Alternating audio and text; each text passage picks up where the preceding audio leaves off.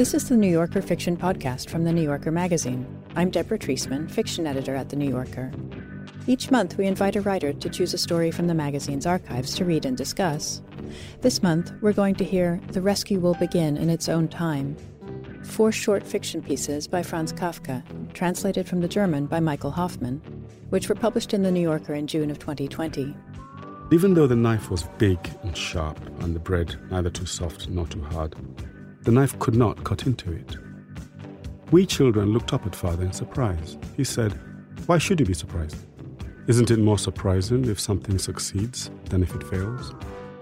The stories were chosen by Ben Okri, who is the author of 24 books of fiction, poetry, and nonfiction, including the novels The Famished Road, which won the Booker Prize in 1991, and The Freedom Artist, which was published in 2019. Hi, Ben. Hello, Deborah. Welcome.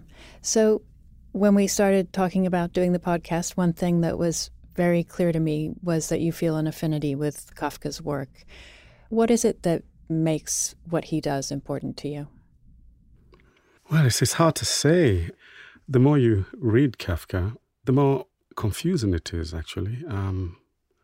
He's someone who gets more mysterious with more acquaintance. It's very strange. Mm-hmm. And I think it's the deceptive quality he has. I think it's the way his mind probes reality. It's a universalizing quality that his mind has. He's somehow trained himself, either because of some deep trauma in his life or because of what he felt about life. He trained himself as a storyteller to constantly allegorize, universalize, while at the same time being deeply particular.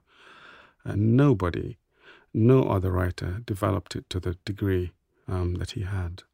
And I also like his voice. His voice is most peculiar. Of course, I don't read the German, and they say in German his voice is peculiarly plain, sometimes bureaucratically plain. But all the translations I've read into English, and Michael's is one of the most beautiful, one of the best, he has this voice that manages to bypass your brain, and it goes straight into your psyche. He's found this tone, this very normal tone that just slowly shifts into completely unexpected places without any striving. He sort of tricks you into feeling that what's to come is normal, and you only afterwards realize that it wasn't. Yeah, he does a kind of a continental shift beneath your feet. Just gently moves you to somewhere, and you look around and it's not possible to work out how you got there. And when you retrace his logic back, it's always infallible and always very, very quiet. Mm-hmm. When did you first read him? I read Kafka first when I came to England in the late 70s. And I had to read my way through the great modern canon. I literally had to re-educate myself as a writer. Because in Nigeria, I just had the Penguin Classics. So my major literary reading really just involved the Dickens and the Ibsens and the Chekhovs and the Tolstoys and the Shakespeares, along with the great African tradition, of course. But I hadn't really quite got to the modern.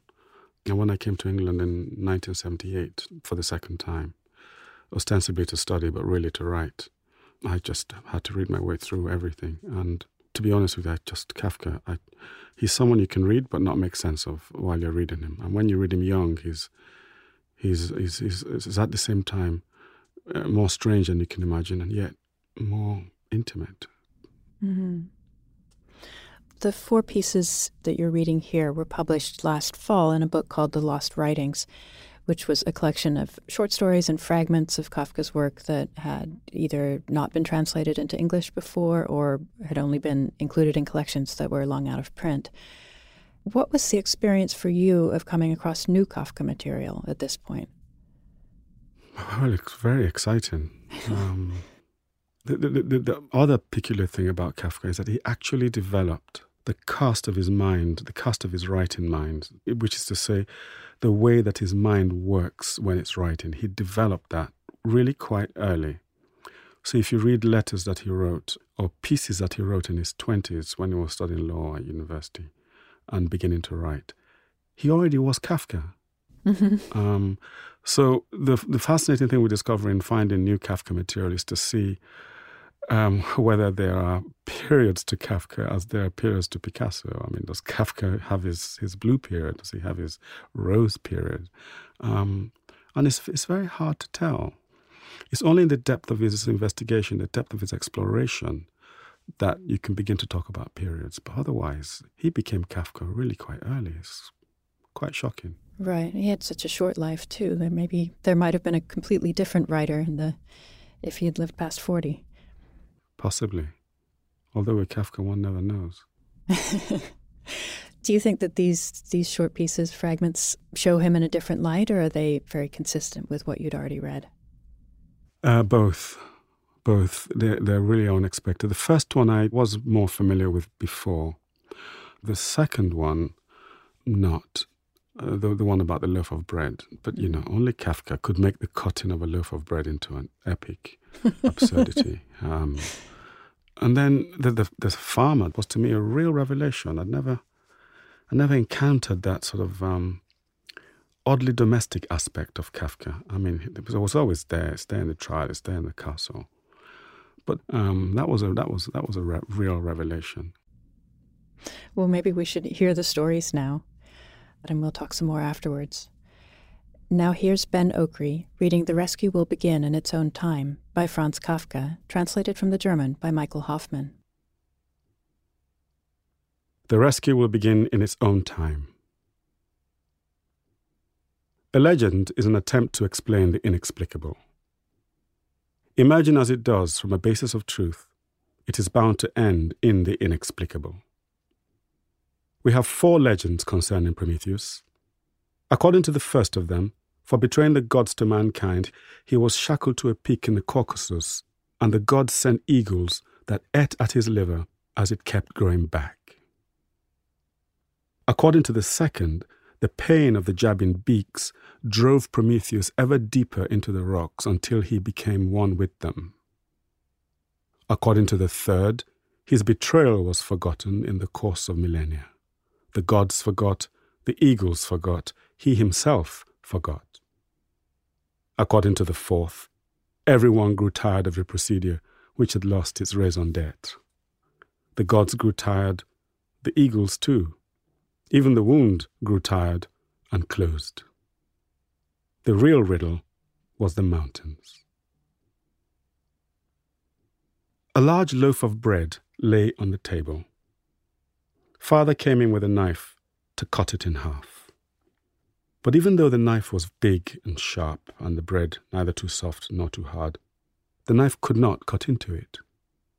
We children looked up at Father in surprise. He said, "Why should you be surprised? Isn't it more surprising if something succeeds than if it fails? Go to bed. Perhaps I'll manage it later." We went to bed, but every now and again, at all hours of the night, one or another of us got up and craned his neck to look at Father, who stood there, a big man in his long coat, his right leg braced behind him, seeking to drive the knife into the bread. When we woke up early in the morning, Father was just laying the knife aside and said, "You see, I haven't managed yet. That's how hard it is." We wanted to distinguish ourselves, and he gave us permission to try. But we could hardly lift the knife, whose handle was still almost glowing from Father's efforts. It seemed to rear up out of our grasp. Father laughed and said, "Let it go. I'm going out now. I'll try again tonight.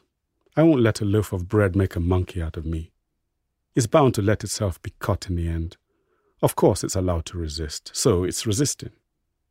But even as he said that, the bread seemed to shrivel up like the mouth of a grimly determined person, and now it was a very small loaf indeed. A farmer stopped me on the highway and begged me to come back to his house with him. Perhaps I could help. He'd had a falling out with his wife, and their argument was wrecking his life. He also had some simple-minded children who hadn't turned out well. They just stood around or got up to mischief. I said I would be happy to go with him, but it was doubtful whether I, a stranger, would be able to help him in any way. I might be able to put the children to some useful task, but I'd probably be helpless with respect to his wife. because quarrelsomeness in a wife usually has its origin in some quality in the husband. And since he was unhappy with the situation, he had probably already taken pains to change himself but hadn't succeeded. So how could I possibly have more success? At the most, what I could do was divert the ire of the wife to myself. At the beginning, I was speaking more to myself than to him, but then I asked him what he would pay me for my trouble. He said we would rapidly come to some agreement. If I turned out to be of use, I could help myself to whatever I wanted. At that, I stopped and said that this sort of vague promise was not going to satisfy me. I wanted a precise agreement as to what he would give me per month.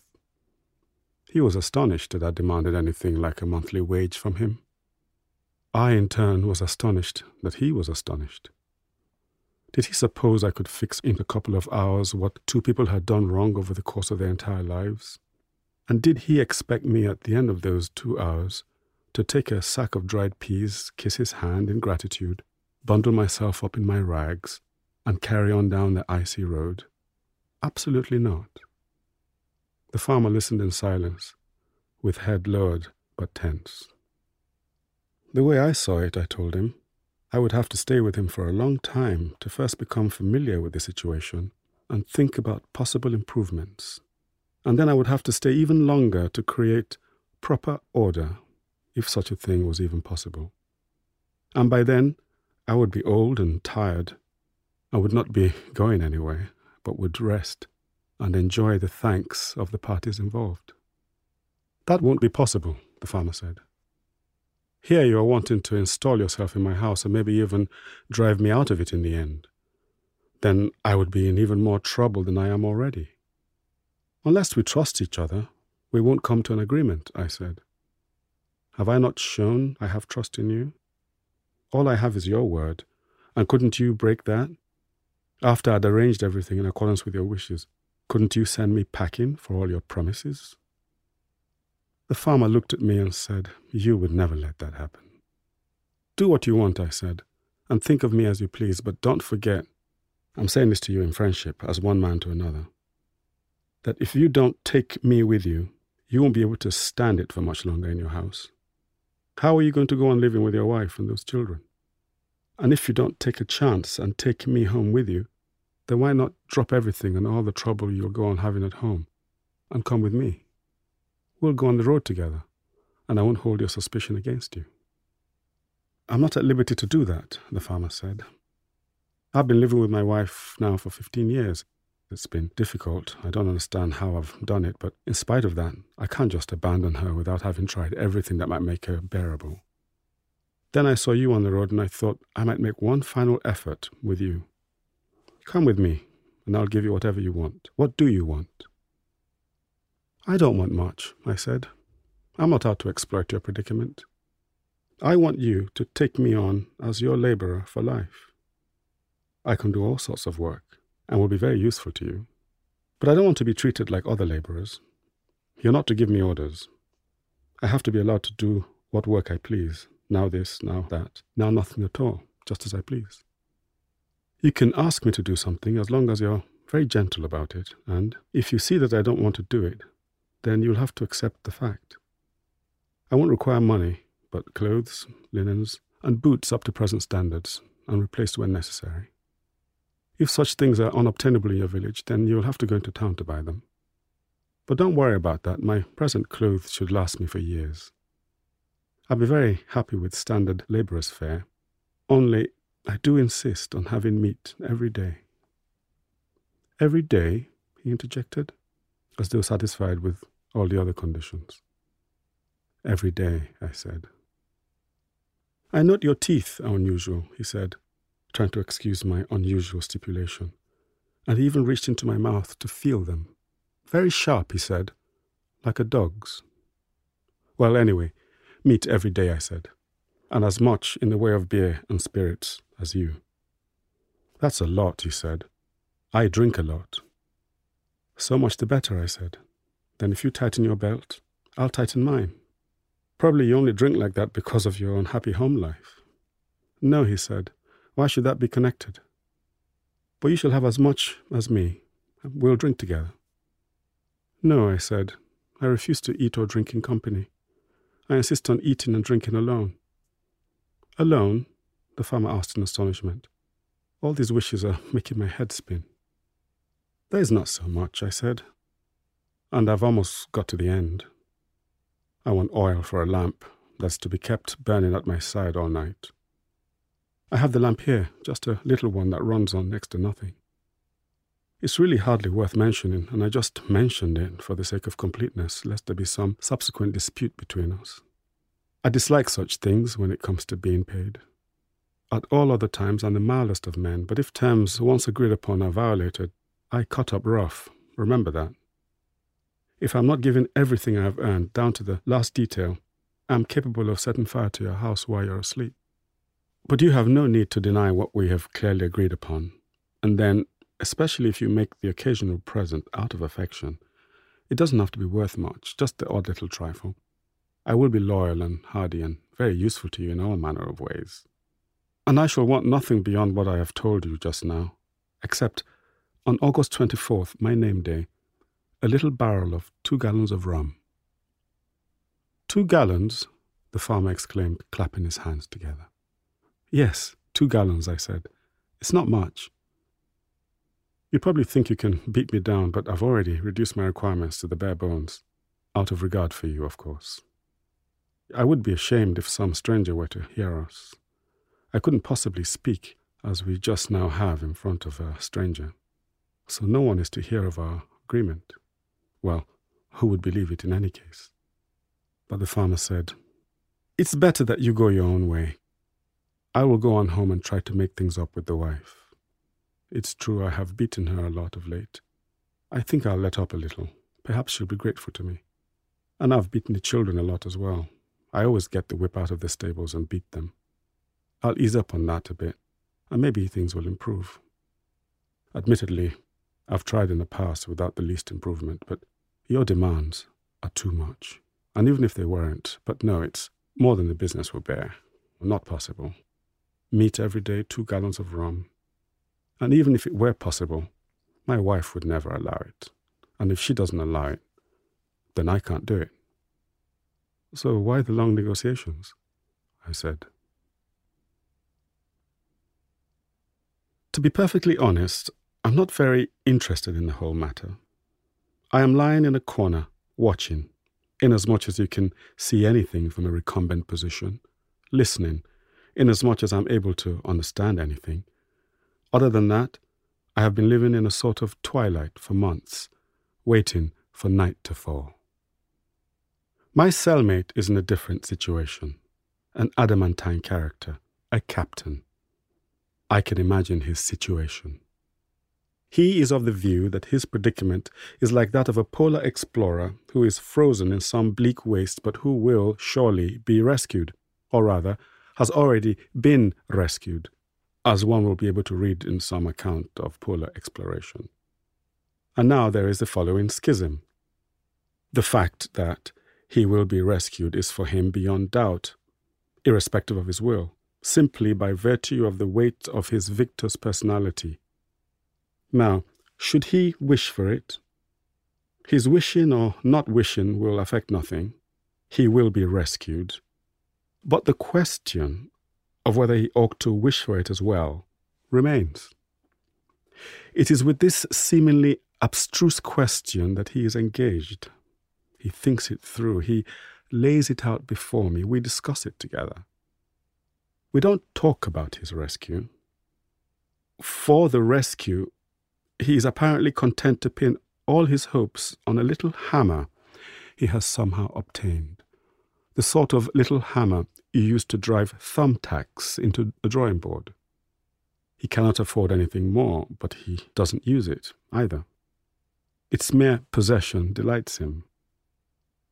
Sometimes he kneels beside me and holds the hammer I've seen thousands of times in front of my face. Or he takes my hand, spreads it out on the floor, and hammers all my fingers in turn. He knows that this hammer is not enough to knock the least splinter out of the wall, and he doesn't seek to do so either. Sometimes he runs his hammer along the walls as though to give the signal to the great waiting machinery of rescue to swing into operation. It will not happen exactly in this way. The rescue will begin in its own time, irrespective of the hammer.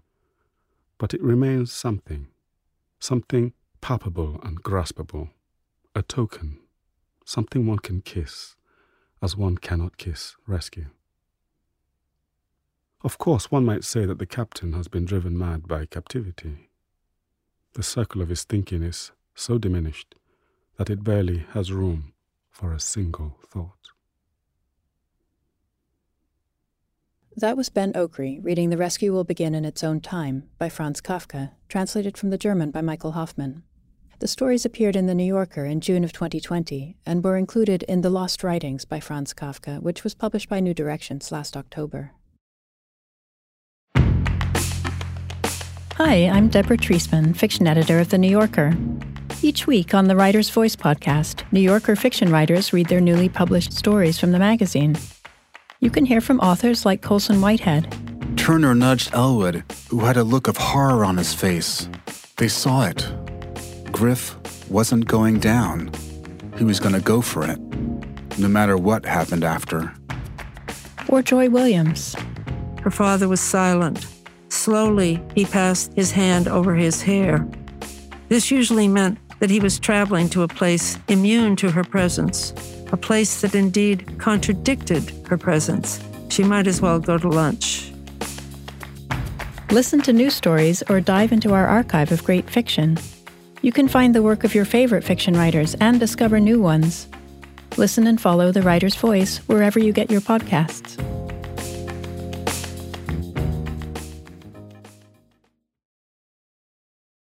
So, Ben, let's start with that first piece about Prometheus and the nature of legends. Kafka gives us 4 versions of the Prometheus story, the classic one we know, one in which Prometheus is subsumed into the rock, one in which the gods, the eagles, and Prometheus himself forget about his crime and his punishment, and one in which they all get tired of the whole thing. You told me in an email that after reading this piece, the mind hums for a while with its forbidding resonance. What is that resonance for you? The resonance is I'm going to use some odd words here, so forgive me. The unspeakability of myth, in a way.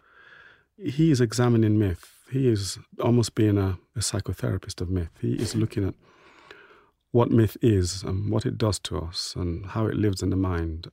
And with the Prometheus story, to take such a legend, which is one of the great founding legends of humanity, because it's about us in a way, about us being given fire, about Prometheus and the human story, and then he deconstructs it, but he deconstructs it in a way that keeps the thing at the center of myth, the thing which we cannot ever really entirely put our hands or fingers on, or entirely wrap our minds around, and that's why it's myth. And it goes on operating, it goes on working inside us. It is oddly boundaryless, and yet it's contained within a story that can be told in a minute or two. It's very strange, and I think that's the resonance. There's something really, really vast contained in something really, really very small, and yet the spirit can't entirely contain it, but must live through it, through time. Well, you talked about resisting interpreting the piece, but I'm wondering if you do have an interpretation, what do you think Kafka is trying to say or do? Goodness. Camus said about Kafka that the secret of Kafka is that he compels you to reread him. Mm-hmm. And what that means is that he writes in such a way that you come to the end of a piece of writing, and the only way you can make sense of it is to go back to the beginning of that piece of writing and to read it again. And the same thing happens. It's a kind of Sisyphus experience. Mm-hmm. He writes in such a way as to resist interpretation, because I feel with Kafka that to interpret him in a way is to close off the energy that he freights constantly into you. So if I were to attempt an interpretation of this story, I would say he's saying, don't even try. Be open to the vastness of the riddle, because he's pulled away from Prometheus, pulled away from the eagles, pulled away from the story. And he says the real riddle was the mountains. you're left with this mass of inexplicability. He has given you nothing. He's taken you right back to the very thing upon which myth is nailed, upon which myth is driven. The very stuff, the very material of life and being and the world itself. Goodness. Yes, it's both an introduction and a conclusion, kind of to all forms of storytelling in a way. Yes, absolutely. I mean, absolutely. I like the way he refuses to put myth on that pedestal and implies that, well, in real life, you just get tired of this, Yes. This eternal repeating of the torture, it just becomes boring. Yes. Even the wound itself gets bored and closes. And closes itself up. And it does this in 6 or 7 paragraphs, short paragraphs. It's incredible. It really is. I remember the first time I read this, I must have read this legend 40, 50 times just to, after a while I felt like the wound and you closed up. I closed up. Well, we go from there to the piece about the bread, this loaf of bread that resists being cut. And you mentioned earlier Kafka's endless allegorizing. Do you see this one as an allegory, or is it just a loaf of bread? Some writers are able to do that. They can work with a loaf of bread, and it's never anything else but a loaf of bread. But by the time they've finished, it is more than a loaf of bread, and it's everything else. Not many. And he does that with his story. He's chosen one of the most central images in the human story, a loaf of bread, food. A large loaf of bread lay on the table. I mean, just that sentence alone won Okri. And Michael did a really beautiful job in the translation because he got that way in which Kafka early on had learned to see the world in these sentences that are complete, incomplete, tense, attention-ridden, dramatic, but very quiet images and pictures. A large loaf of bread lay on the table. It's already a problematic thing. It's like that apple, that giant apple in the painting by Magritte. That giant apple in the room that sort of edges you out. There's no space in it. That's what this bread is like. A large loaf of bread lay on the table. So he begins by giving you a sense of its size. So is it a loaf of bread? Or is it the impossible substance of life? Already my saying that I've strayed out of the Kafkan universe. You're not even supposed to think that. What do you think, Deborah? If I have to interpret it, and I'm supposed to resist, it's everything this man has tried to do, or everything that man tries to do. And as he says, isn't it more surprising if something succeeds than if it fails? That for me is the crucial line of the story. Yes, that's a wonderful line. We shouldn't be surprised by failure. We should be surprised by success. And that's the one line that throws me completely out of it and makes me think. I also see, and perhaps this is me reading in my role as a parent, but it's interesting to me that we see this from the children's view. We don't just have a man trying to cut a loaf of bread. We have children watching their father, who is a big man in a long coat, who should be sort of superhuman in their eyes. And yet he can't cut a loaf of bread. He can't cut a loaf of bread. And it's got a good sharp knife. It's a good knife. It's a good knife. And Kafka takes great pains to make very clear the important elements of these objects. A large loaf of bread, the knife was big and sharp. And the bread, neither too soft nor too hard. He gives us these paradoxes. No? Yeah. And yet the bread is allowed to resist. And that's also one of the strangest lines in the story. It's allowed to resist. Who's allowing it to? It's bound to let itself be cut in the end. I feel that's not a line of certainty. It's a line said with almost a secret despair in it. Mm-hmm. It's bound to let itself be cut in the end. Really? And in fact, in the end, it's just shriveled up and small, but still uncut. Yes, like the mouth of a grimly determined person. Yeah. He doesn't often give images like that, similes and metaphors. But when he does the strangest paralleling of things. A loaf of bread like the mouth of a grimly determined person. The mind tries to contort a loaf of bread into that, and the very act of doing that has done something to the bread itself. Not humanized it, but given it certain qualities of independent will. Mm-hmm. The other thing that fascinated me was the slight Excalibur element of the children wanting to take up the knife, pull the sword out of the stone, as it were.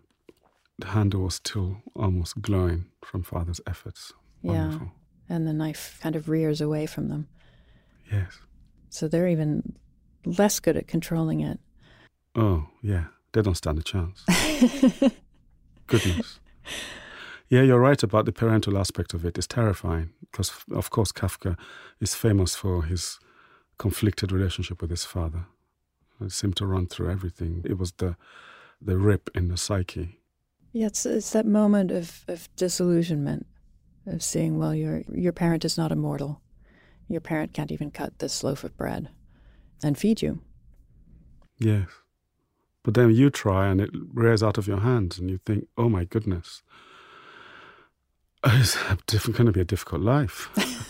Dad can't do it and it's leaping out of my hands. You wonder why they don't just tear it. Yes, well, that's the other thing about the way Kafka makes his universe. He sets these lines like a painter directing your eye with colors and lines. He sets these lines and you really can't really go against them because he's set a logic going that this loaf of bread has to be dealt with a knife. There's two things, bread and knife, are conjoined in a kind of relationship of effort and will and failure. In a way, we have the Prometheus story becoming unmythic, and here we have a domestic story about cutting bread becoming mythic. Yes. Mythicizing the ordinary. Yeah. Or ordinaryizing the mythic, if I can make up words. Yeah. He doesn't let anything be stable. No. One of the books that had the biggest influence on him as a child was Ovid's Metamorphosis. Everything of his I read has been infected by this perilous fluidity of things and being. Mm-hmm. Like I'm thinking of the bucket rider. Always this impossibility of keeping things contained in what they were meant to be. Yeah. Yeah. Well, the third piece is, for me, by far the funniest. This long negotiation with the farmer on the side of the highway. It's almost like a stand-up comedy routine, with this man saying, I don't want much. I'm not out to exploit your predicament. I just want you to take me on as your laborer for life, Yeah. And, I have to be able to work when I want to. And if I don't want to, I won't work. And if you want me to do anything, you have to ask me nicely. It's worth remembering that Kafka in his youth was briefly, and I think it remained a part of him in some way. He was briefly a socialist. Mm-hmm. And so that's one of the reasons why I was interested in where this story fits into his career, because there is that anarchistic, socialistic element at the root of this. These are workers' demands taken to a certain kind of absurdity, yet made perfectly normal and reasonable in the way it's delivered. One thing that struck me about all of these, and especially this farmer story, is the internal drama of it. The drama is in the voice. It's a different story when you read it on a page than when you actually read it out aloud. Mm-hmm. And Kafka loved reading his stories out aloud. He used to have his friends in stitches. They'll come round and he'd read Metamorphosis to them and they'd fall about laughing. And you read it yourself and you're like, really? Till you read it yourself and give all the voices their characteristics and He wanted to be a dramatist. He's a bit like T.S. Eliot in that way. His drama was contained in his voices. And it's in that sense, in the letter, in the email I wrote to you when I said Kafka is very Nigerian. It's this sense of the absurdity of demands, but in a perfectly normal setting. Do you recognize that? Is that an American quality as well? I think it's not especially American, unless there's some underlying motive for it. I thought about this story. I thought perhaps this isn't absurd. Perhaps this man is trying to teach the farmer how he should treat his wife, right? That's a lovely interpretation. Ask her nicely. Don't tell her what to do. Give her meat every day. If he was sort of training him to become a good husband. But that might be pushing it a little far. Well, that's a wonderful interpretation. I tell you why I like that interpretation. He is presenting to the farmer in a kind of reverse mirror the unreasonableness of the farmer himself, isn't he, in a way? Mm-hmm. I mean, the farmer's admission at the end is shocking, is it not? Oh, I've been beating them a little too much. Yeah, maybe I should go easy. He doesn't even say he'll stop, but he'll let up a little. Mm-hmm. And perhaps she'll be grateful to me. And the kids as well, when he gets the whip out of the stables and beats them. So this man really needed a kind of real distorting mirror. So I'm really happy to run with your interpretation. But I also think it's a legal story, isn't it? I think it's also a story about the absurdity of negotiation itself. Yeah. And of course, this was a fragment, so we don't know if it actually, in Kafka's mind, ended where it ends. But ending on, why the long negotiation just sort of tops off the absurdity of the whole thing. Yes. I sometimes wonder about this element of Kafka and his fragments and Kafka and his finished and unfinished. I think we should move away from worrying about that aspect of him, because I think where he stops or where he does not stop already contains his completion. I think he had a natural instinct, and when he stopped and it was no longer, it didn't go on for whatever reason he didn't go on for. It's because some deep honesty was at work in him. He's a very deeply honest writer. I love the way he assigns his contra characters, his opposing characters, such a fullness of the rigorous logic of their humanity. I'm thinking of those lines here. I don't want to be treated like other laborers. You're right. Yeah, I don't want to be treated like other laborers. Wow. Right. You're not to give me orders. Right. And he's going to be a laborer for life. I'm going to be a laborer for life. Yes. There's also a little bit of Little Red Riding Hood happening, I feel. The way when he asks for meat, the farmer suddenly struck by his large teeth and even feels in his mouth, that this is perhaps not a man, it's perhaps a wolf in human clothing or... Yes. Yes, that's a very disturbing line. Every time I come to that, reading it aloud this time, when I came to that, you're right, I did veer off. I found myself suddenly veering off into another kind of... fictional space, a different kind of genre, exactly. I suddenly went into the woods, yes. Very sharp, like a dog's. It's the brevity of that. Yeah. And yet then it goes back to speech. It continues, and the dog thing still dogs the mind, doesn't it? Mm-hmm. Yeah. Yes. And then we have the last piece with this narrator who's lying recumbent in a twilight for months, waiting for night to fall. And reading it over and over, I noticed that very beginning more than I had the first time. And I wondered, is he actually in a prison with a captain, or is he just in that state of being about to fall asleep and having kind of half dreams? Is this a vision or is this a story? Goodness. Is this a dream, a vision, or a story? Or both. I think you can really never be sure. Yes, you're absolutely right. It's that disclaimer at the beginning that's very worrying. I find disclaimers in Kafka like double binds in a way. Mm-hmm. To be perfectly honest, and you're like, why do you need to tell me that you're being perfectly honest? Are you setting me up for something here? Yeah. I'm not very interested in the whole matter, and yet he goes into it in great detail. He's not very interested, but I'm lying in the corner, I'm watching, and in as much as... And then the language itself becomes quite sonorous, in a somewhat on Kafka way.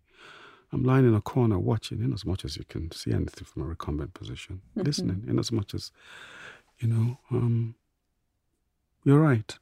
It's very hard to say. I don't think you can... But the nature of the way in which he writes stories is that he spotlights something And yet at the same time, he's able to cast a penumbra of its containment around it. So you actually do put them in a cell. Right. Don't you? Yeah. What kind of cell do you put him in when you read it, Deborah? Is it a cell with bars, or is it one with walls? Is it just all walls? Well, he says something about tapping with the hammer on the wooden walls. So I see wooden walls, but I also see, a vision in the mind of the narrator. For me, what's at the very center of it is this idea that you will be rescued, but should you wish for it? Yes. Or should you not wish for it? It won't change anything. Yes. So who's to say what one should do? And these two characters discussing this ad nauseum, and arriving at no conclusion. Yeah, at the end, the wound again closes, doesn't it? Because it just might be a mind with the circle of his thinking completely diminished. Yeah. This talk about the rescue, this talking about something which you wish to happen, but which the happening of it or the not happening of it is of no consequence, but you must talk about it, is very much a Kafka trope, isn't it? Mm-hmm. And refusing to come to a conclusion is as well. Yeah, the impossibility of coming to a conclusion. Yeah. Yes. The line that really, he has those lines where again it's normal and then it hinges off into something else. Sometimes he kneels beside me and holds a hammer. Or he takes my hand, spreads it out on the floor and hammers all my fingers in turn. Now, it's not a heavy hammer, but still that line is... something is happening there with the tactility of hammer and finger and the uselessness of the hammer again. Yeah. Kafka is very doubtful of the hinged things, the things of this world that we think are meant to actually do things. Knives, hammers, knives that don't cut bread, hammers that... can't do anything, yeah. Can't do anything. Yeah. Well, I see in all of these pieces... there's an idea about our delusions of control and power. We should be able to control bread, but we can't. Or, the farmer and believing that this stranger should be able to somehow take control of his marriage. And the captain thinking his hammer will allow him to control his destiny. And they're all wrong. Or are they? Maybe they're not wrong. Maybe in investing these items with that faith, that has done something. What do you think? I think we're not at liberty to not work with the knives and the hammers. They're all we've got. They're all we've got. But I think Kafka is giving us his one of his imponderable hints that it may be all we've got, but you can't stake your life on it. You can't stake your life on them, which is where existentialism begins, in a way. Right. Of the Kierkegaardian kind. It is where it begins. It's getting us to pull back from this delusion that we have. And it is a delusion that we have that things can ultimately alter things. The bread will do what it will do. We work on the world, but do we really work on the world? Or does the world, what is it he says with the loaf of bread at the end? Or does the world, like the mouth of a grimly determined person, shrivel up underneath our hands for our restless and tireless thinking that we can work on it? I don't know. For me, Kafka induces a kind of humility about life. Really desperately needed humility. I mean, here is a man coming after the age of the great belief we had in progress. And I think Kafka was doubtful. Right. I think he was doubtful about humans' faith in themselves and their ability to, yes, exert power over other things. It comes back to the riddle is the mountains, the thing we can't change, we didn't make. Yes. We're back to the beginning. A legend is an attempt to explain the inexplicable. Absolutely incredible. It is. And the inexplicable is all around us. Loaf of bread, wall, rescue. Are we really ever rescued? I think is another question he asks. Are we ever really rescued? Yeah. And here we are trying to explain the inexplicable. So our goal with this podcast was futile from the beginning. Yeah, but look at the other part of that sentence. Emerging as it does from a basis of truth. Yeah. Yeah, it was futile. It's coming from truth, but it's still going to end in the inexplicable. And I think that's not, let's not try and make Kafka or what he's trying to tell us too explicable. I think that's the humility that he forces on us. I think we try to reduce the world into manageable units of meaning, and the world is a mountain. It's always beyond us. Maybe it's our biggest mistake. Maybe we should respect it enough. Respect it more, look at it more, see what it is, understand its nature. Put down the knife. Put down the knife, yes. And be nice to your wife. Well, thank you so much, Ben. It's been a real pleasure. Franz Kafka died at the age of 40 in 1924. His works, most of which were published posthumously, include The Metamorphosis, The Castle, and The Trial. The pieces included in this podcast were published in German in S. Fischer's compilation of Kafka's complete works in the volume titled Posthumous Writings and Fragments, and were translated into English by Michael Hoffman for the New Directions book The Lost Writings, which was published in 2020. Ben Okri, a poet, fiction writer, and playwright, is the author of more than 24 books, including the novels The Famished Road, which won the Booker Prize in 1991, and The Freedom Artist, which came out in 2019. His story collection, Prayer for the Living, was published in the US earlier this year. You can download more than 160 previous episodes of the New Yorker Fiction Podcast or subscribe to the podcast for free in Apple Podcasts. On the Writer's Voice podcast, you can hear short stories from the magazine read by their authors. You can find The Writer's Voice and other New Yorker podcasts on your podcast app. Tell us what you thought of this program on our Facebook page or rate and review us in Apple Podcasts. The New Yorker Fiction Podcast is produced by Michelle Moses. I'm Deborah Treisman. Thanks for listening. From PRX.